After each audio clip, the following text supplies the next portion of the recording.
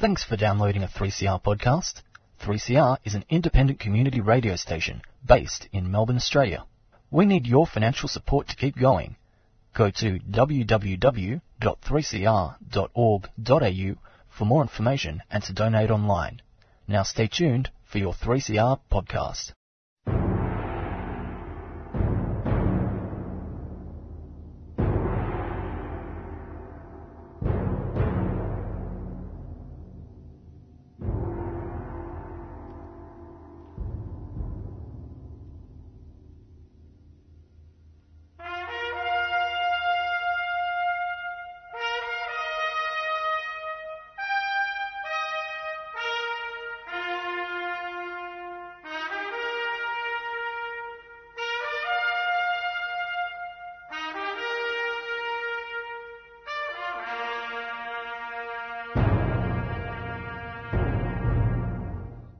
Welcome to the Dogs program on 3CR 855 on the AM dial. Yes, the fanfare to the common man by Mr. Copeland over there in America. That's what you've been listening to, as you do.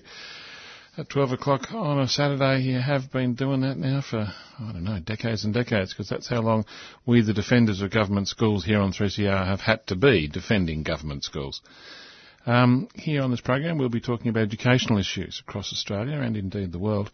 In particular, Jean will be she'll be sharing with you in detail issues of separation of religion in the state and state schools, which has unfortunately come to the fore because our Prime Minister is a aggressively professing Pentecostal Christian.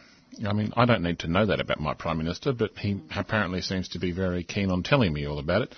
And for various other reasons, the separation of religion and state is now playing out in our schools in a more aggressive way than it has for at least 6 months. I'll be talking about what's going on in Sydney when it comes to state schools.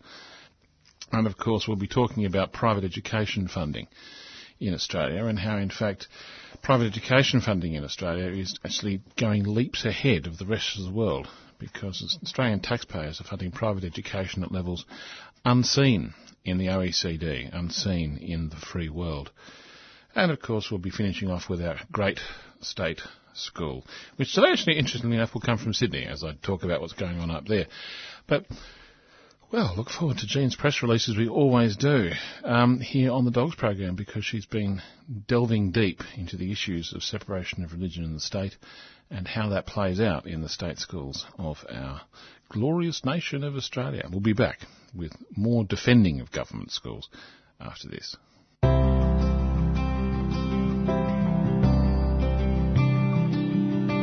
Have you been a patient at Monash Health? Then we need your help. Because we care for patients from so many countries, speaking so many different languages, we need your help to make the patient experience better. To make a real difference, register to be a consumer advisor. Visit the Monash Health website, monashhealth.org. Monash Health is a 3CR supporter.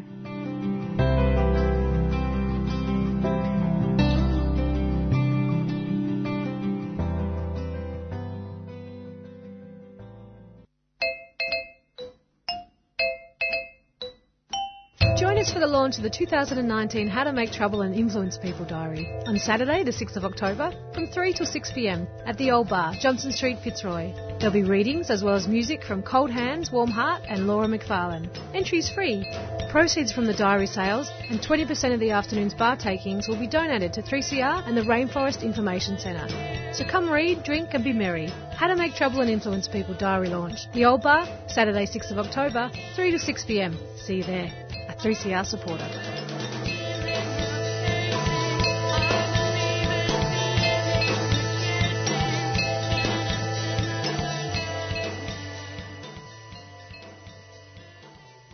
Welcome back to the Dogs program. Yes, 3CR, in conjunction indeed with Monash Health, helping them, helping us, helping them. That's what community is all about. And, of course, how to make trouble. It's always a good thing to do if you're at 3CR. Jean, sorry, I'm being distracted by our very interesting promotions there.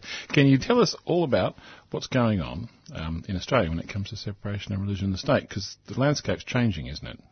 Well, it's very interesting at the moment, that's for sure.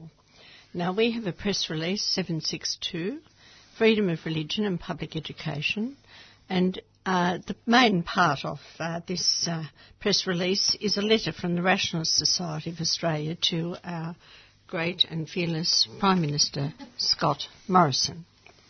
Since May, Prime Minister Scott Morrison has had access to a report from the Ruddock Commission. He's very fortunate because, please note, that citizens like you and I don't have access to it yet. Now, Ruddock, as you probably know, was in Howard's government. He's quite a nice guy. He's a committed Anglican, and he wasn't too bad as the Minister for Immigration. Well, he was a bit better than Dutton, shall we say. But he was asked to review religious freedom in Australia. But all we've been told is that Scott Morrison wants better protection of religious freedoms, but doesn't want to be a culture warrior, whatever that means. Now, what this actually means, what Scott Morrison's on about with religious freedom in legislative terms, is a complete mystery. But what we do know is that church schools are nervous. Now, it's very understandable that church schools should be nervous, since the strong religious freedom which is offered in our Section 116 of the Australian Constitution was read down and out in the 1981 Dogs High Court case. And if you want to find out more about this quite unedifying story, you can go to our website at www.adogs.info and you can read the story about what happened in the Dogs High Court case. And you can also get access to a book that I wrote about it called Contempt of Court. Now, although there's been extensive questioning of the majority High Court decision in the Dogs case, and we put this questioning up in our press releases 724 to 726. A lot of academics are questioning what happened in 1981. The simple fact remains that Christian schools in particular are in a perilous position when it comes to discriminating against parents, pupils and teachers whom they consider to be unacceptable on religious or any other criteria. And the other simple fact is that they only have themselves to blame, because in a 26-day High Court trial case, in the Dogs case, there was a 26-day trial of facts. And what did they do in this 26-day trial of facts, which you, by the way, dear listeners, heard nothing about in the local press? Private religious schools, most particularly Catholic school clerics and administrators, argued that they were no more religious than public schools and that the words any religion in Section 116 of the Constitution actually meant a particular religion. And as a result of them winning this case, the religious schools gained billions and ever more billions of dollars, as we have noted here on this program, but they lost the moral initiative, if not their soul. Unfortunately, our religious men in Australia are neither poor in spirit or bank balances. We are informed that the proportion of public money being spent on private schooling in Australia is higher than in any other advanced economy in the OECD and has increased significantly over the last decade. And you can find that in The Guardian of this last week on September the 11th. Churches and their schools, however, still believe, would you believe it, that they are protected by Section 116 of the Australian Constitution. But what worries them is the state's ability to make laws in relation to religion. And they can blame the Dogs for that, because back in 1988 we put two full-page advertisements in the paper. Well, it was a double advertisement when there was a referendum and an attempt to bring Section 116 down to the states, because we believed that what the High Court had done we didn't need in the states. They had got rid of what, in fact, was a very strong religious freedom clause. So the these religious schools should read the Dogs case again. And they should be worried, because if any religion means a particular religion, then Section 116 is turned on its head, and so long as the Commonwealth does not make laws regarding any particular religion, it can make laws regarding any religion, because a shield has been turned into a sword. But confronted with a dwindling base of genuine believers, and there are genuine believers still in Australia, and there always have been in the history of Christianity, there are flutterings in the belfries of deserted churches with for sale notices. People are avoiding churches, but have they left religion behind? What does the census tell us? The census, which we all filled in, hopefully, in recent years, according to the census, Christianity is still the dominant religious group in Australia, with just over half of Australians identifying as Christians in the 2016 census. Of this 51-odd%, Catholics are 22.6%, Anglicans are 13.3%, other Christians are 16.3%. But, and this is the most interesting figure, those claiming no religion are 30.1%. Muslims are 2.6%. Buddhists are 2.4%. Hindu are 1.9%, and other is 1.7%. Aren't they interesting figures? Now, supporters of public education find the statistics of interest. But, fortunately for the children of those holding various beliefs, religion is irrelevant to their enrolment and education in a public school, for public schools are open to all, with offence to none. However, demands for privileged status among religious schools wishing to be exempted from discrimination legislation has prompted a reaction from those wishing to be exempted from discrimination on the basis of religion itself. The President of the Rationalist Society of Australia has written the following letter. So we have reproduced it, and we're very grateful to the President for sending us a copy of this letter. Now, the patrons of the Rationalist Society of Australia, which has been in existence for, well, more than 100 years, is the Honourable Michael Kirby and Professor Honourable Gareth Evans and Dr. Rodney Syme. And this is the letter to Mr. Morrison. Dear Prime Minister, the Rationalist Society of Australia congratulates you on becoming the 30th Prime Minister of Australia. In case you are not familiar with our society, that is the Rationalist Society, we are Australia's oldest free thought group, having been formed in 1906 to stimulate freedom of thought, encourage interest in science and philosophy, and promote a secular and ethical system of education. We have two concerns that we would like to raise with you.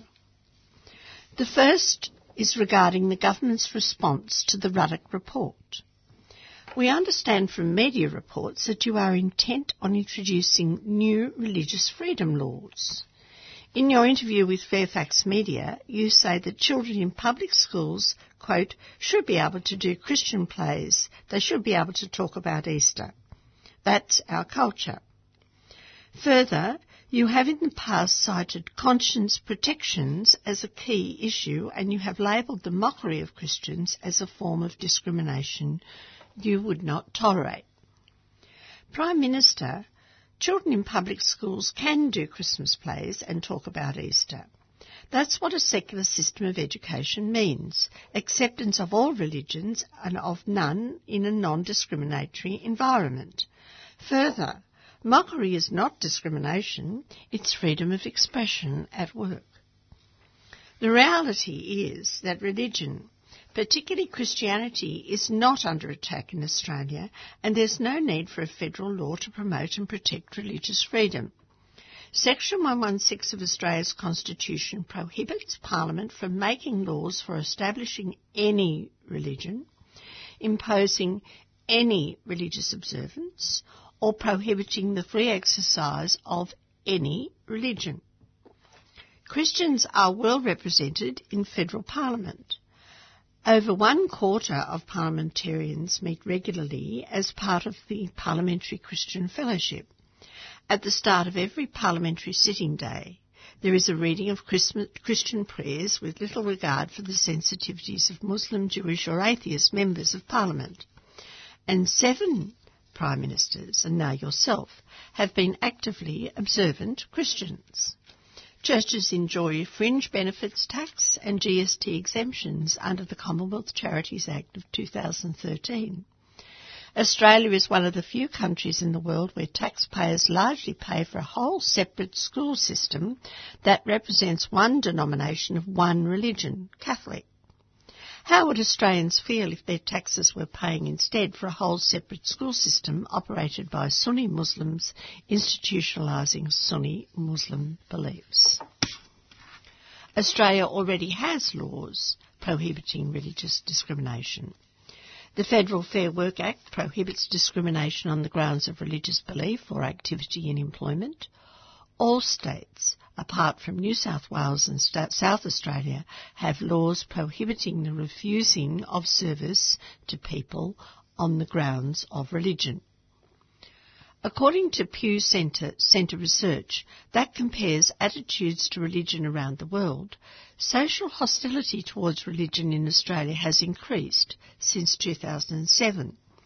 But this is attributed to nationalist or anti-immigrant activity, not hostility towards the dominant religion. They further report that government restrictions on religion in Australia has decreased from an already low base over the same period. If there is to be any codification of freedom of religion and belief, it should be within a comprehensive Bill of Rights designed to balance fundamental human rights. And in such a bill, the right to freedom of thought, conscience and religion must include the right to freedom from the imposition of religious dogma or doctrine, the right to leave a religion without fear or repercussions, and the right to criticise a religion without fear of prosecution.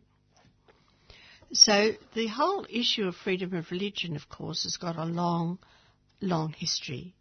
And the rationalists are in part referring to this. We don't need a Bill of Rights for religious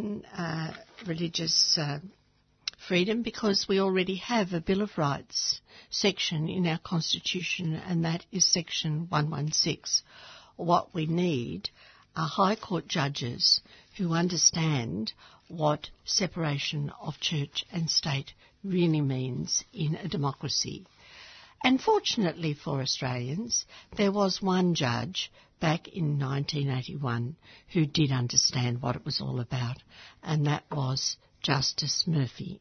So up on our website you can also read the actual judgment of Justice Murphy. It's there, these ideas are there, and they are very, very powerful indeed. But the problem is also there. It keeps coming up in every generation, and every generation has to fight it again. Freedom of conscience is really one of the most powerful ideas that the human race has had to fight for. But that's enough for me. We are here about public education, and it doesn't matter what your beliefs are. If you send your child to a public school, then that child should not be offended in any way because of the beliefs of its parents or the habits of its parents. That child is there for an education. Indeed. Thanks very much, Jane. You've been listening to the Dogs program here on 3CR 855 on the AM dial and podcast on the WWWs. We'll be back with more after a little bit of music.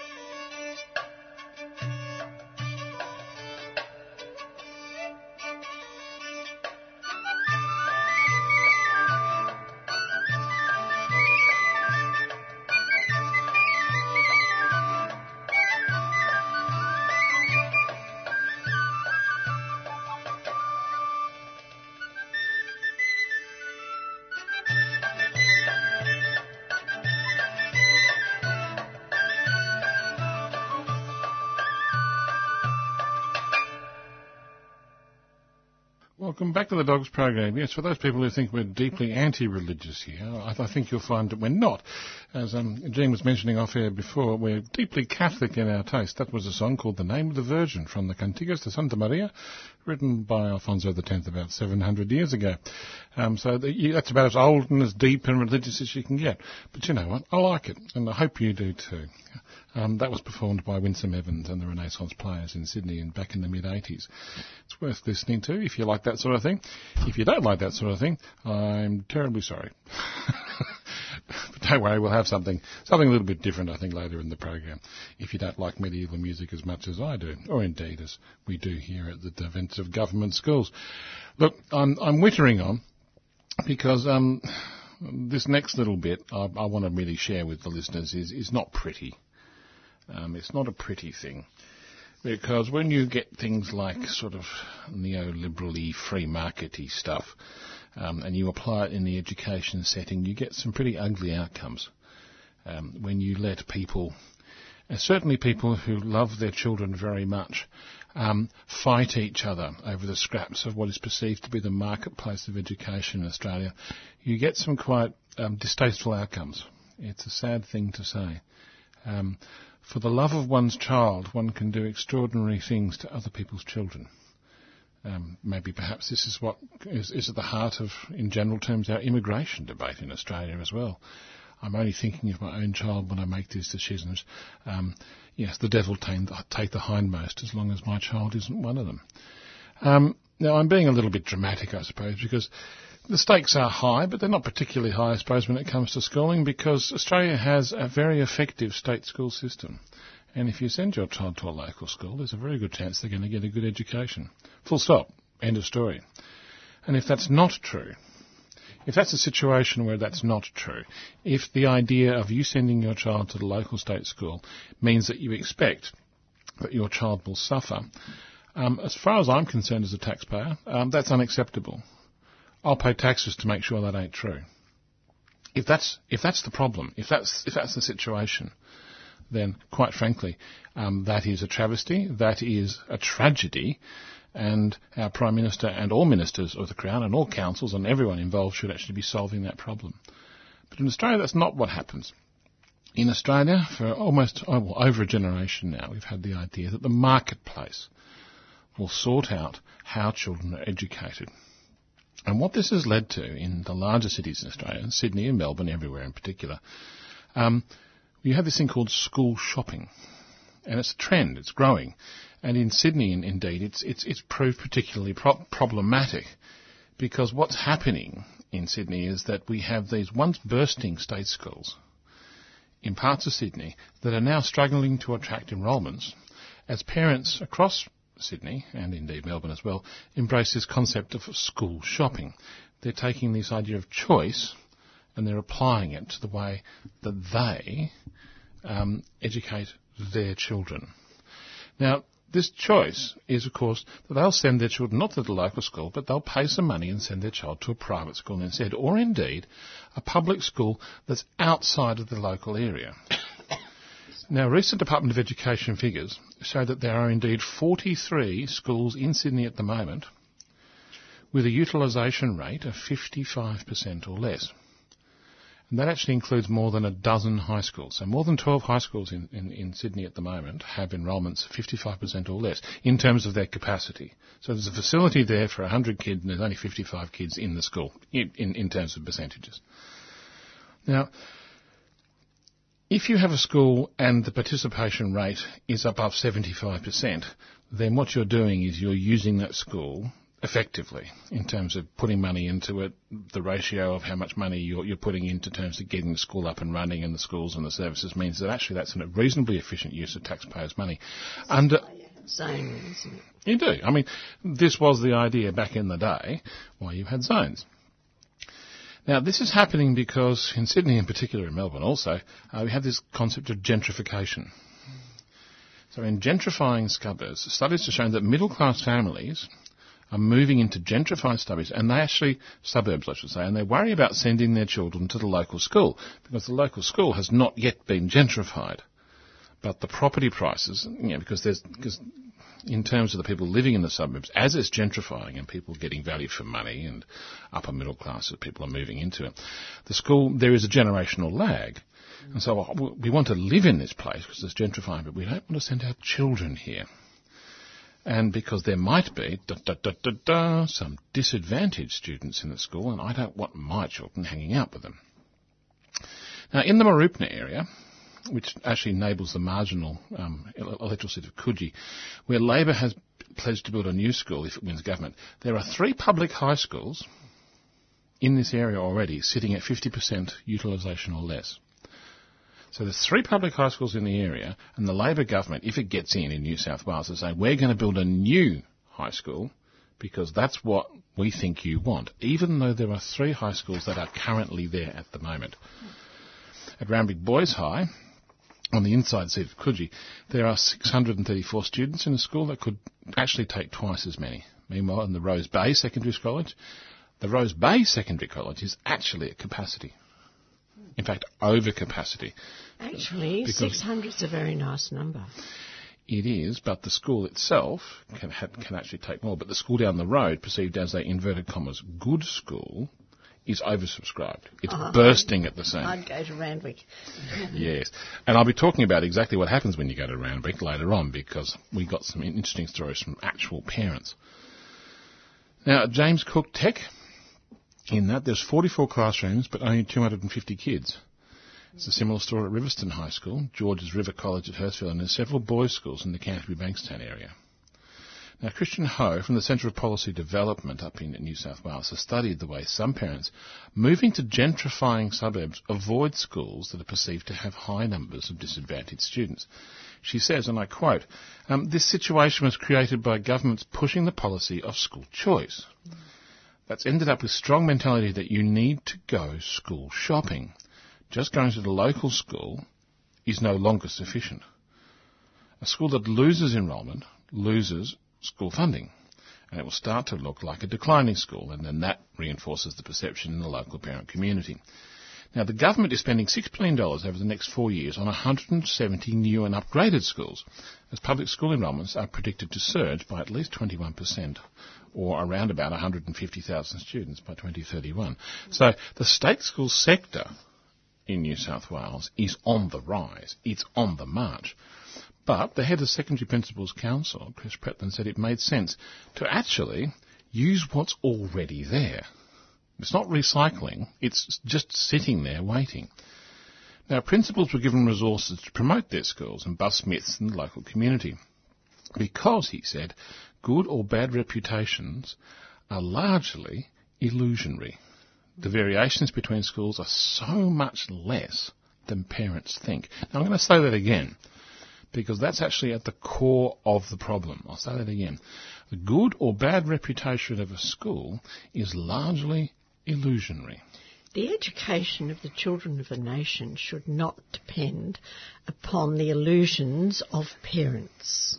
There's something very, very basically strange about such a policy. Oh, there's something very weird about the way Australia does education policy in general. Now, and another point that's worth making is that low student numbers don't necessarily mean a surplus of classrooms that are sitting empty, as principals often use them for adding learning spaces or rent them out to approved organisations to raise money for the school. Opposition education spokesman in New South Wales, Shahad Dib, said more could be done.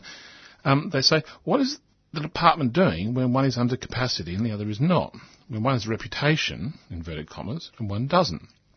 People are making choices not to send their kids to those schools. Now, a spokesman for the Department of Education said every New South Wales public school was a great school. When addressed perception issues, encourage parents to visit their local schools when deciding on a school for their child. Many of our schools work in partnership with universities, industries and organisations and focus on improving outcomes. Now, I'm going to come back to this because, again, every now and then we give economic advice here on the Dogs program, because going to the school and seeing what's going on in there is often one of the cleverest things that a parent can do if they're wanting to enrol their child. But, and this is the big but, in a place like Australia, and I've said it before, I'll say it again, there is a madness. There is a madness in our culture That means once a school gets a reputation, inverted commas, for having underprivileged children or a multicultural atmosphere or something else that's a euphemism for not good, that reputation, you as a parent, if you choose to send your child there, you will get sniffy looks from all the other parents. Now, there's a couple of reasons for this. The most fundamental reason, of course, is any person who chooses not to send their child there and sends their child to a private school is spending money to do so. And if you get a good education for your child at the local school and they've paid money to send their child away from the local school and you get a good education there, then they have wasted their money. They themselves are idiots. And no one is willing to admit that they're an idiot and they've wasted money. So therefore, the sort of this reputational effect is cumulative. As I say, I'll be coming back to this because I'm going to talk about one very particular great state school which has, inverted commas, a bad reputation. But in fact, you just have to glance at it. You just have to look at it to know that that's absolute rubbish. It doesn't have a bad reputation. They're doing extraordinary things in there, and the facilities that they're using them to the maximum efficiency because they're not spending a lot of taxpayers' money to do the wonderful things they're doing. So we'll be talking about that later in the program. Up there in Sydney, it's a fascinating little school. I won't tell you the name just yet. I'll keep you in suspense. But we'll be back with more after this. Let the walls burn. We shouted, we screamed, but she never learned. Let the walls burn. United Struggle Project presents The Change, revolutionary hip-hop theatre. Join us for an interactive performance taking audience on an epic journey through the Collingwood Estate underground car park, transformed into many worlds for you to explore. 6:30pm, Thursday the 13th and Friday the 14th of September, and 3pm Saturday, 15th of September. Tickets on the Fringe Festival website or on the door. Free for Collingwood Housing Estate residents, no one turned away. Hey all you mob, be a part of the change. This ain't a pill to will, as into apathy. Meet us on the front line and optimists and empathy burn. Darebin Council is conducting a review of everything it does to support people over 65, and we want your input. Whether you're an older Darebin resident, approaching retirement, or have ageing parents or loved ones, this review is relevant to you. We need all perspectives on how we can make Darebin an age-friendly city. For more information, visit our website on www.darebin.vic.gov.au or call Darebin Council on 8470 8470 to speak in your language. The City of Darebin is a 3CR supporter.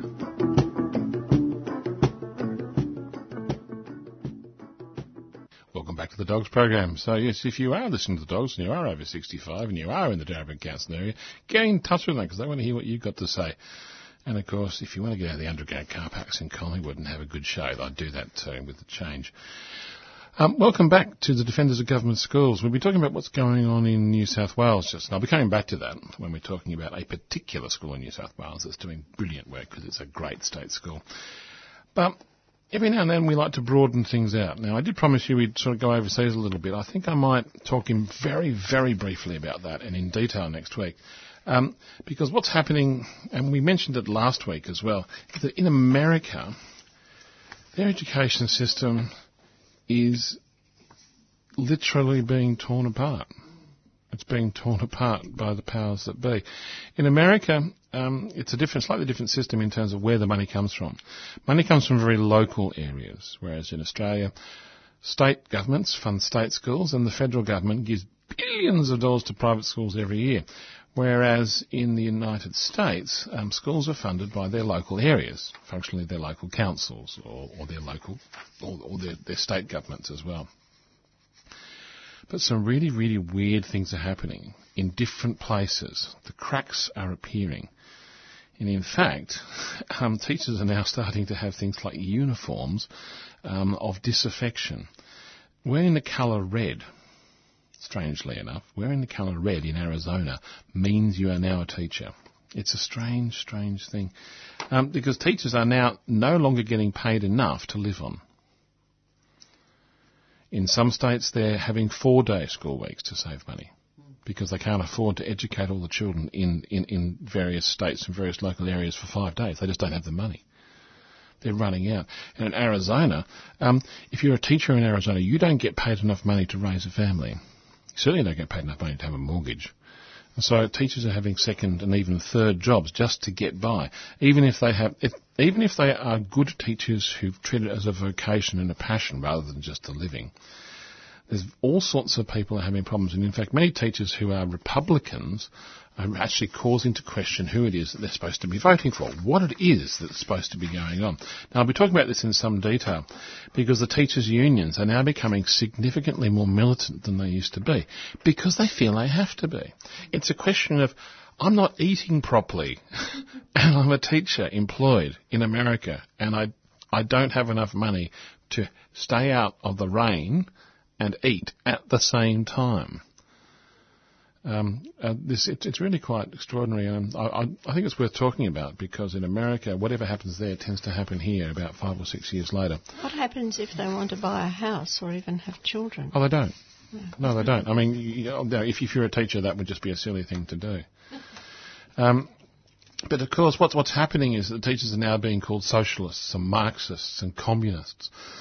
And the Republican voting teachers are going, but I'm not. I'm seriously not. What's wrong with being a social democrat? Well, in America, that's a very serious question. That's sort of getting pulled out. Wear it with pride. Indeed, because teachers are now becoming much more politically active than they are. In fact, a lot of Americans, I think, are becoming much more politically active from the left and the right. I'm not going to make an argument about who should win an election. Over in the United States, because I don't get to vote, I'm not an American, but I tell you what, it's a worrying thing to look at over there. But to return to Australia, to return to our particular madness, because quite frankly, America's madness is often described as, gun laws. Why do all Americans have 1 million guns and you can't take their guns away and there's something about the Second Amendment, and they go on and on, round and round in circles. And the rest of the world looks askance at America when it comes to gun laws. They go, whatever, I don't understand.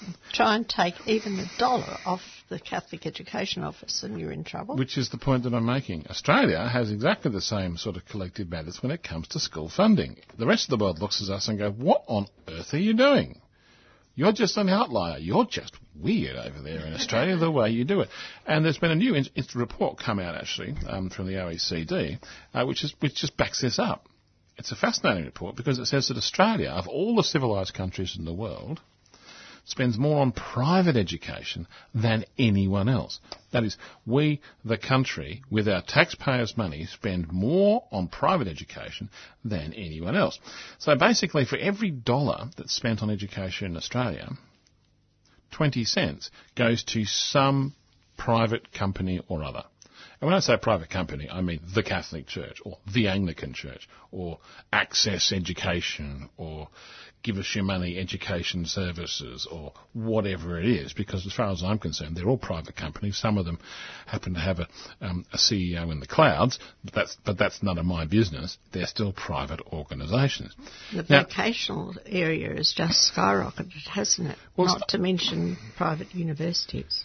Well, private universities, private education, private high schools, private primary schools, the whole thing. Now, when it comes to civilised countries around the world, the OECD average is about 8%, which I think is too high.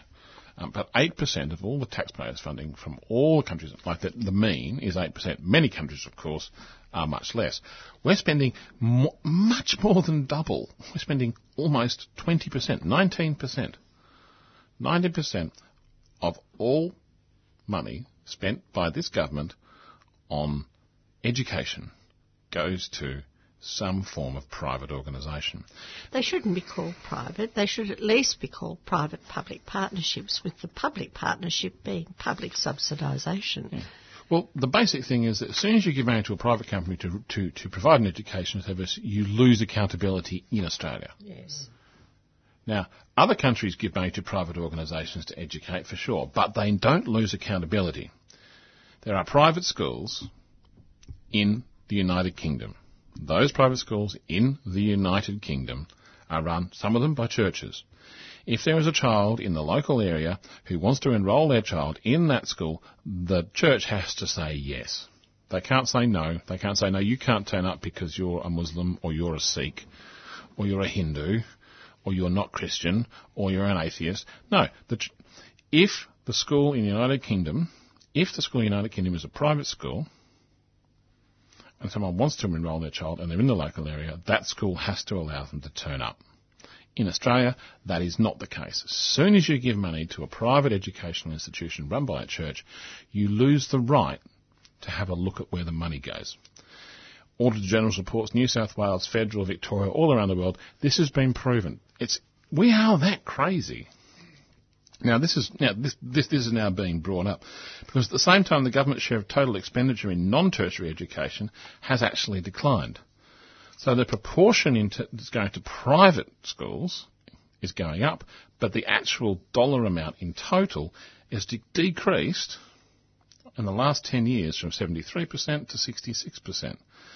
The report also found that in Australia, expenditure on non-tertiary education as a share of GP decreased from 10% over a 5-year period between 2010 and 2015. So we're spending less money and more of it's going to private sources. Madness. I'm actually quoting now from a very interesting article in The Guardian written by Michael McGowan on the 11th of September just this year. But the thing that I find the most interesting is this article was put up on the website, but the comments... Loads and loads of comments, over 400, I think. It's absolutely fascinating.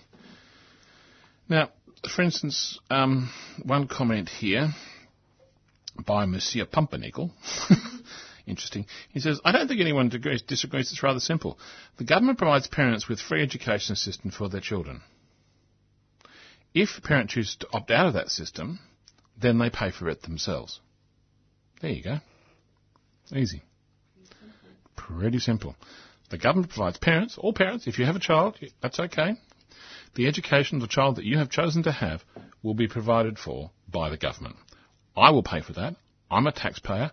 I will pay for your child to be educated. I think that makes sense. If you don't choose to use the system provided by the taxpayers, then you pay for it yourself. It really is that simple. And it happens all around the world, but not in Australia, because we've got this crazy choice business that we keep going on about. Another comment, interesting, by MJM Dogs, says that the Labor Party gave into the DLP in 1972 and given buckets of state aid to be gained by the private sector with lots of the bottom of the schoolyard poor needy school schemes. And the DLPers like Tony Abbott rewarded them by jumping on the shirt tails of the Liberal Party. If the Labor Party just had a little bit of guts, Australia would not now be the laughingstock of the Western education world. Yet still, they run scared when the Catholic bogey beckons. In 1973, the needs policy was said to end the state aid debate. Well, plus ça change, which is the more things change, the more they stay the same. The current state aid fiasco and the resulting inequalities are corrupting, running sore on the public finances and accountability. The only way to deal with insecure would be the aristocratic parents and dishonest churchmen is to have nothing to do with them. Give them no public money. We should go back to the separation of religion from the state and a strong public education system. These are the foundation stones of a proper democratic and genuine religious freedom. We owe it to our children and our children's children. When will we ever learn? That's from MJM Dogs. Obviously MJM Dogs agrees with the dogs very well because they're MJM Dogs. But quite frankly, the only protection, and we go back to what Jean was talking about at the beginning, I think, when talking to the separation of religion and the state, the only way to protect your religious beliefs, or your absence of religious beliefs, or your belief in any form of higher power, is a strong secular state. A strong secular state will defend to the death your right to believe what you believe, but they're not going to pay you to do it. And that is the step too far that in the Australian education system we seem to be going further and further down the well because with our current Prime Minister professing that the religious people Christian people are being persecuted here in Australia. Oh, it's almost offensive actually. But you know what? I'm going to stop jumping up and down about separation of religion in the state. I'm going to tell you about a really brilliant little thing that's going on in Sydney, because now it comes to that wonderful time that I always look forward to, which is telling you all about our great state school. Every week on the Dogs program we have a special segment to show a different state school is a great school. State schools are great schools. School of the week. State school. School of the week. Great state schools. State schools. School of the week. School for the week here on the Dogs program.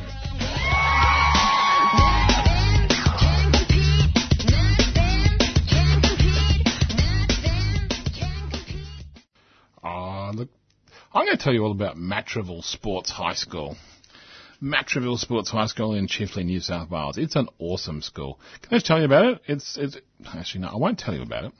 I'll tell you first about an article which was written in the Sydney Morning Herald about Matraville Sports High School. Because there was a woman called Maria, I won't tell you her surname, who was highlighted in an article by Jordan Baker. Now, Maria was told to not send her kids to Matraville Sports High. All the primary school parents tried to put it delicately, because that's what we do here in Australia, as the gossip in the playground at pickup. The parents delicately said, it's too cultural, they said, referring to the school's immigrant and Indigenous students. It's poorly resourced, said others. Some pointed out that Maria's daughter was academic, not sporty. And, the 11-year-old's friends were blunt in the playground. They said, don't go to Matraville Sports High because it's a bad school. Straight up. Well, kids, they try to be honest as much as they can. Now, Maria is not actually the type of mother to base a big decision on rumour. So she actually went and did her homework. She spoke to the principal, pored over the prospectus, and met the Parents and Citizens Organisation of the school. And she liked what she saw, especially the school's relationship with the University of New South Wales, which gives pupils one-on-one maths coaching with uni students.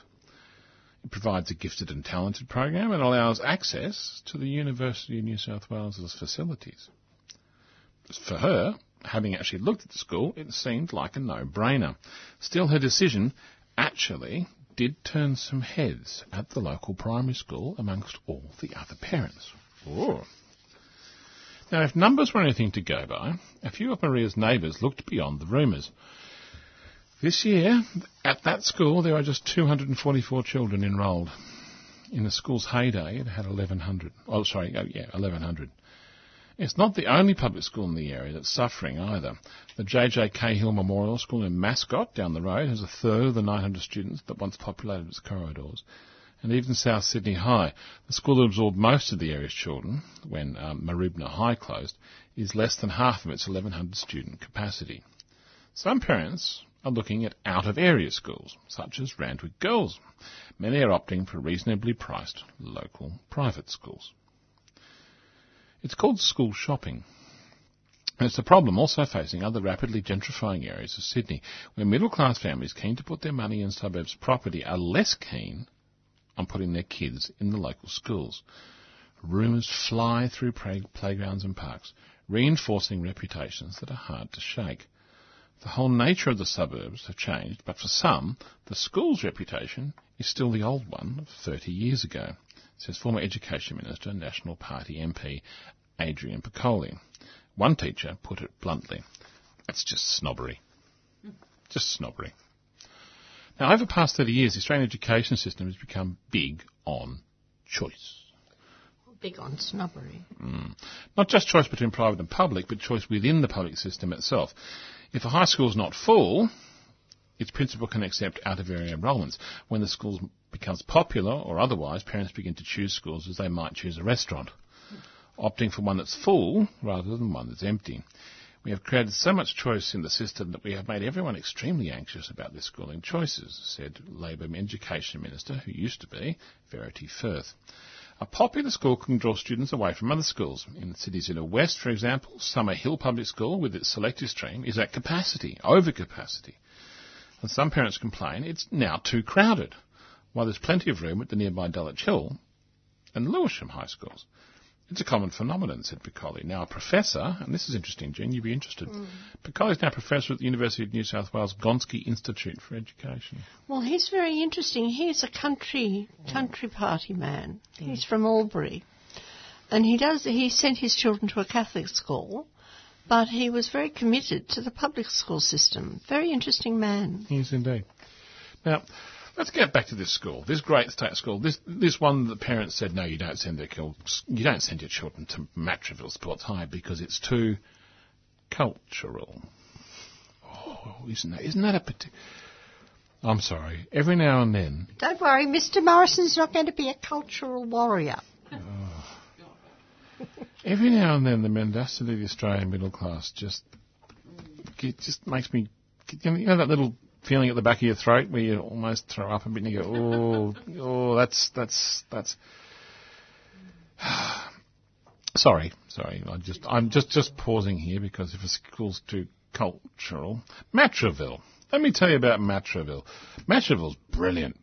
Matraville's spot on. Let's just talk about the kids. The kids are doing fine. Against similar schools, they're just fine. In fact, in some cases, they're like in terms of NAPLAN, that's better. What does NAPLAN mean these days anyway? The kids are fine. They're getting a good education. If they have a particular need of one form or another for education, I like maths, I hate English, that's okay. The teachers are on top of it. Straight up, it's a good school. Now, it's called a sports high school because there's a lot of kids that do sport there, but it serves the local community as a co-educational specialist high school with actually a high-quality sports program. Now, when I say high-quality sports program, they actually have a high-performance coach in the school. His name is Paul Moffat. He does technical work with people who want to be pro surfers. Seriously, down on Coogee Beach. So, well, I'll go on there. It sounds like fun. Also, they have a high-performance coach for athletes. They have high-performance coach for cricketers. They have high-performance coach for all sorts of other sports that are available to the children at the school. I mean, so straight up, yeah, that's the same as you've got a sporty kid. Yeah, do you know what? They wear shirts and ties and proper uniforms, so they even look like private school kids. It's an extraordinary situation. Now, how much does it cost to educate a kid here at Matraville? How much money do you have to spend on a child at this particular school when it comes to educating these children? Well, quite frankly, it costs a reasonable amount because the socioeconomic profile of the kids in this school is very, very interesting. Because in terms of the profile of the school, 4% of the kids come from the richest families in Australia. 4. 15% come from the upper middle classes of Australia, the upper middle quartiles, and the rest, well, you can work it out, come from the lowest and poorest families in Australia, the income of their parents. 50% come from the poorest families in Australia, around about 50%. So the kids in this school come from schools that come from homes, I should say, that do not have a lot of spare money in a gentrifying area. So there's a lot of pressure on at home, and these kids, obviously, in Australia, I'll say it again, if you come from a poor family, you're going to get not such a good education, which is itself disgusting, but a fact we have to realise. And so to educate the kids in this particular school with all these high-performance coaches and relationships costs around about $27,000 per student. But, and here's the thing, and this is the bit that really gets me. That's because there's 244 kids in a school that fits 1,000. If you put another couple of hundred kids in that school, the school's just as good, the education's just as good, and the dollars per student goes down. It goes down real quick. And the fact that we are wasting money by having this a really good school that's full on empty, it's full on empty, because, you know, there's spaces for other kids to turn up there, but the parents won't send their kids because they're snobs. That's actually wasting our money. I'll say it again. It is ridiculous that the educational policy of Australia depends upon the opinions and the insecurities of lower and middle class parents. That is crazy. Indeed. And I think here on the Docs program, I'm going to finish off the program by telling what Maria has to say. And she's actually saying she's very happy with her choice. Her child in Year 8 is now thriving. They really look at ways to provide opportunities for my girl, she says. If she's happy, I'm happy. My son's going to go there next year too. Recently, she overheard a teacher at her kid's primary school talking about Matraville High School. She said, apparently, it's really turning around, said Maria, very proudly. The fact that my daughter goes to that school has actually now made other people have second thoughts. She becomes the champion for the school, which is the way it works. Good parents, good schools, working together with taxpayers' money, and it's just that simple. You've been listening to the Dogs program here on 3CR 855 on the AM dial with myself, with Jean and with Dale here in the studio. Unfortunately, we have to come back next week because we haven't solved all the problems yet. As soon as we solve all the problems and the separation of religion in the state and all the state schools are properly funded, you'll be right. If you want to find out more about what we're talking about, of course, you can get in touch with us at our website, www.adogs.info. That's www.adogs.info. And if you want to just give the station a call and you've got a great state school that you want us to share information about, please do. You can call the station on 9419 8377. That's 9419 8377. But until next week, when the fight continues, it's bye for now. I saw Joe here last night, alive as you and me. Says I, but Joe, you're 10 years dead. I never died, says he. I never died, says he. In Salt Lake City, Joe says I'm standing by my bed.